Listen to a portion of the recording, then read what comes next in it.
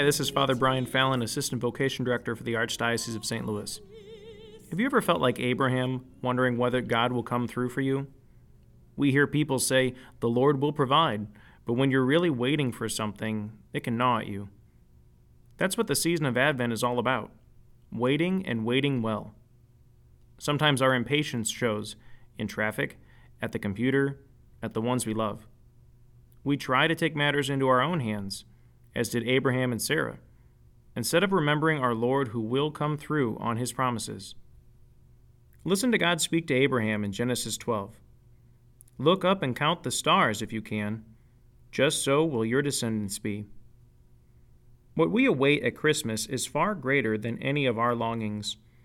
In fact, Jesus is the one we seek, whether we know it or not. And so as we enter into this season of waiting, let's look to the Lord and up in the sky to remember that he is always faithful. Prayers for a blessed Advent.